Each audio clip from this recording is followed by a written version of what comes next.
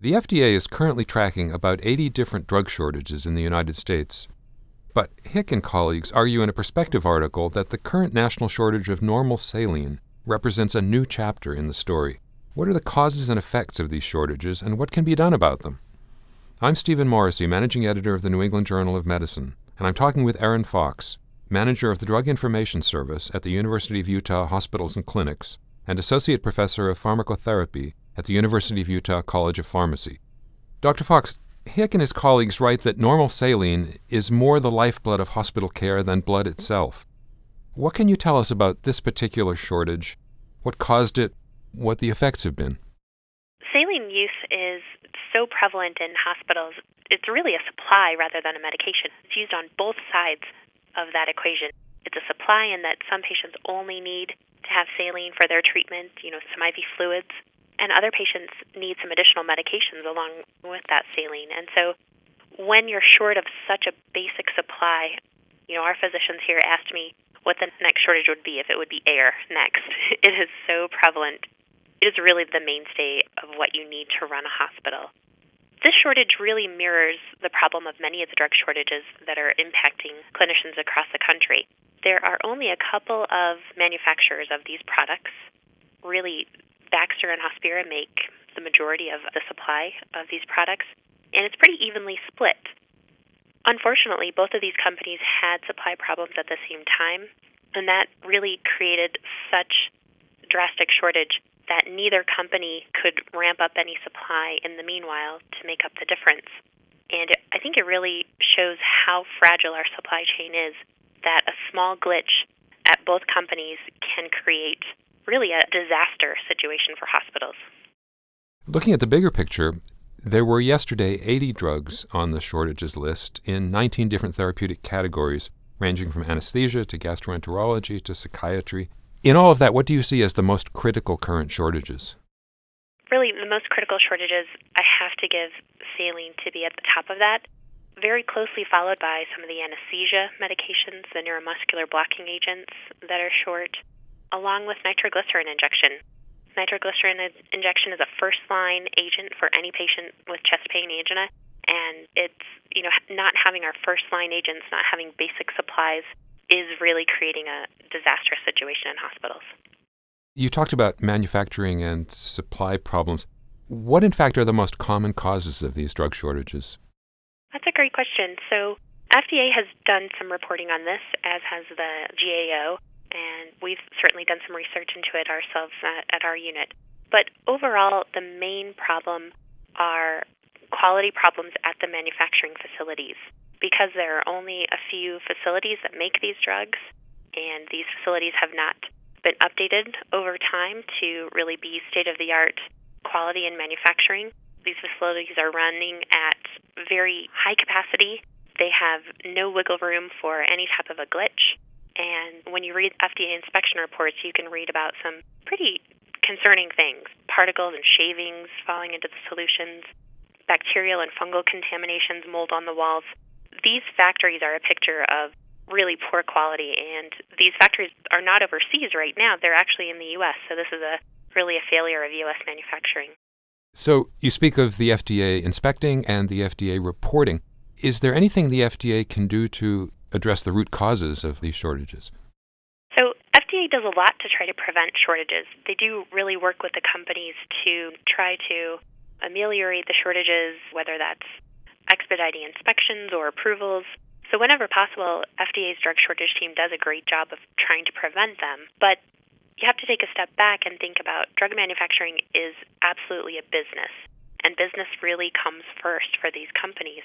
And no matter how critical a drug, FDA cannot compel any manufacturer to keep manufacturing a product or make more of a product or even distribute a product with priority to perhaps high-level trauma centers. So in a way, there's not much FDA can do to help ameliorate the situation and really get at some of the root causes. FDA has rules on how drugs must be manufactured. Those rules have actually changed very little over 40 years. So it's really up to the manufacturers to follow the rules. In recent years, we've heard about shortages of cancer drugs. Some of those have no equivalents. Do you have any insight into those potentially life and death situations and what might help hospitals and oncologists to deal with that problem? Sure. So the shortages of cancer drugs are particularly difficult. Really, any shortage of a drug where there's no good alternative, where a physician has to turn to a medication where perhaps they know it is less effective, or sometimes they're not even sure if there's evidence that this medication will work. So that's a very tough place for clinicians to be in. And, I know that this journal has done a nice job of covering some of those cancer drug shortages and trying to provide a framework for physicians when they have to ration care. What are the best ways to do that involving ethical committee and your P&T committee. But it's really very frustrating and a very sad state of affairs when we don't have the very basics we need, when you don't have the drug of choice. I think that's one of the reasons why drug shortages are different from other supply and demand situations. With other supply and demand situations, if demand for a product increases, supply might also increase. But with drug products, the drug of choice is the drug of choice, and it really doesn't change depending on availability or even cost. Do we have any data on the effects of these shortages? For example, the number of patients who have potentially avoidable side effects with substitute drugs, or, in fact, the number of patients who die because of drug shortages? That's a great question. We know that at least 15 patients have died because of drug shortages directly. We also know of a number of patients receiving cancer care who are experiencing maybe more complications because of substitute therapy. However, because we don't have a national reporting system like the National Medical Care Database, we don't exactly have a good idea of how many patients are impacted by this shortage. And one of the things that healthcare providers do is they go to extraordinary measures, extraordinary lengths. The patient comes first. So these shortages almost become invisible to the patients unless the patient knows that they are not perhaps receiving their cancer treatment or another treatment. But in most cases, most shortages in the hospitals are very seamless and invisible to the patients. It's the physicians and the pharmacists and the nurses who are working double time, triple time to try to make sure that there's a product for the patient when they need it. You work with the American Society of Health System Pharmacists and its Drug Shortage Resource Center. What does the center recommend to hospitals and health systems to prepare for shortages and then to deal with them when they occur?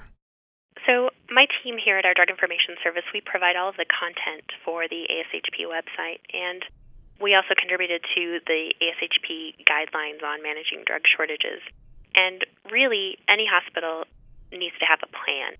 The excellent article in this issue of New England Journal of Medicine by Hick and colleagues, that they really outline the planning and how key that is. We really mirror that in our guidelines. And so hospitals need to have a plan in order to manage these shortages well. It's really important to have a clear chain of command as far as who's responsible for ordering product, who's going to be tracking the product, as well as who's going to be communicating about these shortage issues. Shortages change very quickly, and you need to have a flexible plan, but you still need to have planning in place. And each shortage is different. So a shortage of something like saline that impacts virtually every patient in your hospital, you're going to have a different plan for that than you would a shortage of a chemotherapy drug that perhaps impacts a few patients. Each shortage is critical, each shortage is important, but your planning will be a little bit different for each shortage. Finally, do you see any viable long-term solution to these problems? And if you do, who's responsible for implementing it? I think every person in the pharmaceutical supply chain, from FDA to the people that purchase pharmaceuticals, has a role in fixing this problem. FDA has suggested in their strategic plan on managing drug shortages that people may want to consider if we need to incentivize manufacturers to have higher quality. If we encourage purchases to be made based on high quality, over time the hope is that the manufacturers will match and they will want to provide a very high quality product.